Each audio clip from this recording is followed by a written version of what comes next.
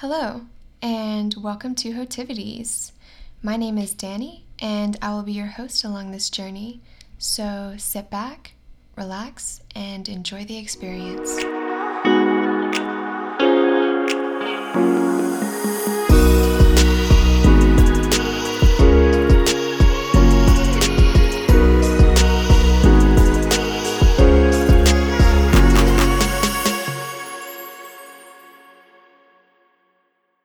Hello, my beautiful listeners. I hope that you had a wonderful day. I would first like to apologize for not posting last week. I was going through it mentally and decided I needed to take a mental break. For a week? Hey, don't judge. But an update on my life. I'm in the beautiful state of Indiana, visiting my sister at this amazing bed and breakfast in Brown County called the Story Inn. It has this super tasty 5-star restaurant and the nicest people who never failed to make my stay here memorable. But moving on to the content of this podcast, which you are here for, I would really like to talk about what happens before you date someone, what is referred to as the talking stage.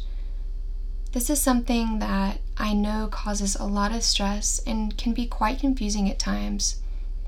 But it's Danny to the rescue! At least, I hope I can help you in any way, shape, or form. And as a little side note, I would like to provide y'all with a great opportunity to win some free shit, which I will elaborate on at the end of my podcast, and I will post on the official podcast Instagram, which is at the Hotivities Podcast.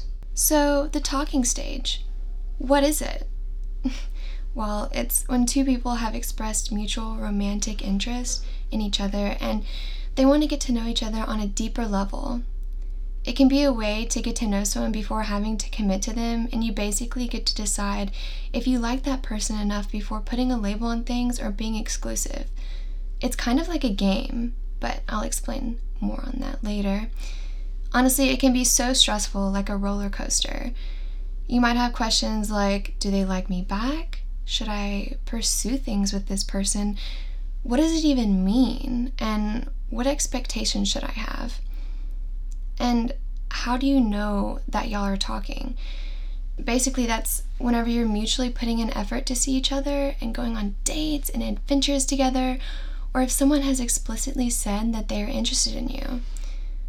I see no shame in asking someone's intentions, but you do need to be careful not to come off as needy and possessive, or at least I think so. There's definitely a fine line. But simply asking, hey, what do you want from this? Or where do you see this going? In a nonchalant way is chill. Be careful not to put any expectations on it or pressure the other person to give an answer because they might not have even thought of it. Also, another question would be that I always find myself asking is, how long should the talking stage last? See, this varies from person to person. I personally believe it should be around a couple weeks to like a couple months, probably not a couple years. Either you want something or you don't. Personal preference, just don't rush yourself. And like I said earlier, you might have expectations, and expectations can really suck. Like, for example, I always get really excited about my birthday, and I have these really high expectations for it, and if it's not grandiose as I expect, then I get let down, and that's not a fun time. So just do yourself a favor and have no expectations with the talking stage. You should always remain true to yourself and your morals and values. I hate whenever I'm talking to someone and they only show the most positive things about themselves, and I believe that they are this amazing person, and then bam! You're bamboozled by who they really are. I don't know, you can't see me, but I'm putting air quotes around that because basically they stop trying when they get comfortable with you. Yeah, that sucks. And I'm not saying everyone is like that, but pretty much everyone that I've talked to has been like that. You shouldn't feel pressured to enter into something if you aren't ready. Getting into something with someone because you're bored? But ask yourself this question. Are you playing with their emotions, and are you going to be hurt when you break things off if you're doing this because you're bored? You shouldn't put so much pressure on things because y'all aren't committed to each other. So just relax and go with the flow. As in, don't check their social medias 10 times a day, like the Snap Map, or if they've been on social recently. Just do you, boo. Nothing should come after the talking stage, although that is the end goal whenever you're talking to someone, or at least I would hope so. You should not put pressure on the situation that something, air quotes, should come after. And if it doesn't, then oh well, move on. Now, I would like to bring up this kind of controversial topic about talking to multiple people at once. And I personally think this is okay, but be careful. If you're not tied down, so it's okay to explore your options. For example, I like to think of it as a stove, like the one you cook with. Like when someone is very promising and you move them to the front burner, and when they're not showing you what you want in a compatible partner, maybe you move them to the back burner. It's all about you, and I know that sounds selfish, but you have to put yourself first. I wouldn't necessarily tell someone that you're talking to a bunch of people because it might make them feel like they're not special or that you don't care about the situation, but that doesn't mean lie and hide it. Maybe just not talk about it on the first date. Anyways, story time. I want to read what a listener wrote me.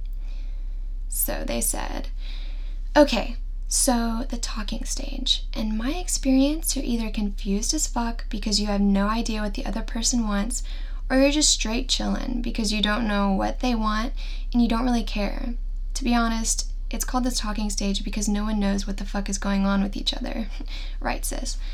In my experience, the talking stage honestly kind of sucks because you're acting like you're really dating, but not really. One part is that you can get to know someone with no strings attached kind of thing and see if you even want to date them. Definitely don't give up on the girlfriend perks when you're in the talking stage, like do his laundry, help him clean, help with anything actually, don't cook for him, etc. Also, I like to keep my roster full, even when I'm talking to somebody, because you never know if it's going to work out with this person or not. And you don't want to put all of your eggs in one basket. Yes, the talking stage kind of sucks, especially if you like the person, but I've learned there's no reason to rush into a relationship, to be specific. Like if you have the rest of your lives to be in a serious relationship, as soon as you exit the talking stage and enter a relationship, the jealousy and bickering and fights begin. So don't be afraid to take it slow. You can't go back to the talking stage once you're in a relationship.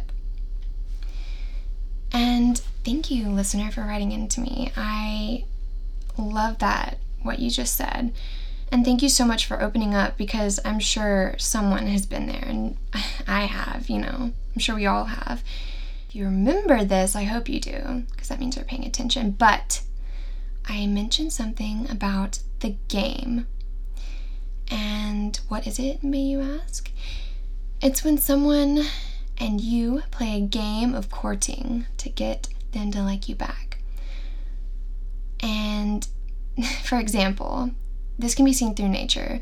Usually the male tries to impress the female with tactics like with birds. They use colors, exotic colors, fighting other males, providing sustenance or materials to the mate with the end goal of reproduction. This is very different with humans, but that's just an example. So you learn this by encountering someone who plays the game well, or at least better than you. For example, I found someone who portrayed in my mind the most interesting perspectives and game playing, I guess, and I learned from them the tools that I needed and tactics to become better at a game, air quotes, that virtually everyone uses to find your person. Every situation is different and should be determined as so, based on things like personality, availability, etc. I'm not saying that there's a cookbook on how to make someone like you or how to find the perfect person, but I would like to share what I do, and I've also done some research into this, so it's not necessarily just a personal opinion. As a side note, I find men attractive, and I will go about this from a heterosexual perspective because it's who I am, not because I'm saying this is strictly from or for heterosexual perspective. I can completely see this going in any direction you personally like. But anyways, be confident in yourself, not cocky. There's definitely a big difference in that. Say that I like someone, and I have them on the front burner, assuming they like me back. I would have to create a situation that makes me look elusive. It's like poker. You don't want the other person to know what cards you're playing. And also, it makes me look like I'm content and sure of myself. You want to find things that you both connect with. This could be anything. Cooking, golf, creative arts, outdoor activities, anything that you can physically do together. Maybe try a couple of those things because it gains similarity between you and your other person. Also, doing activities that increases someone's heart rate, such as bungee jumping, skydiving, or something like watching a scary movie, can increase your chance of finding an attraction towards someone, and vice versa. Something about the state of fear or anxiety, in other words, appears to make many of us more likely to experience feelings of sexual attraction towards other people. Also, you should be a good listener. Listen to what they have to say about things that they are passionate about and share some aspects of yourself to make them feel like it's an equal transfer. Because after all, you want to be equal partners. After doing those dates that you both find joy and comfort in, doing maybe teaching the other person something or showing them that they don't know much about. Like, for example, if you really enjoy ice skating, maybe invite them to go with you and help them learn how to ice skate.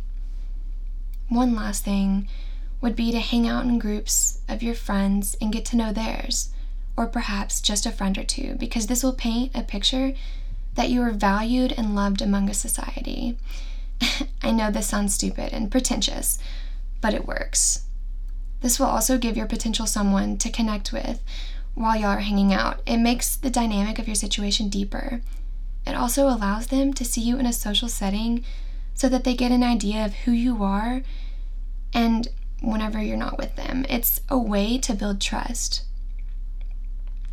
Now, I know this is a lot of information, and you already may know these things, but if someone would have told me this stuff when I was a freshman in college, I would have saved myself from going through so many unnecessary failed beginnings and so much stress and anxiety. I want to thank you so much for joining me this week, and I want to show my immense appreciation to all my listeners. I want to give you the opportunity to win a free gift card. I love gift cards. But the information for this giveaway will be posted on the official podcast Insta, which is again at the Hotivities Podcast. I love you guys so much, and I'll catch you next time on Hotivities.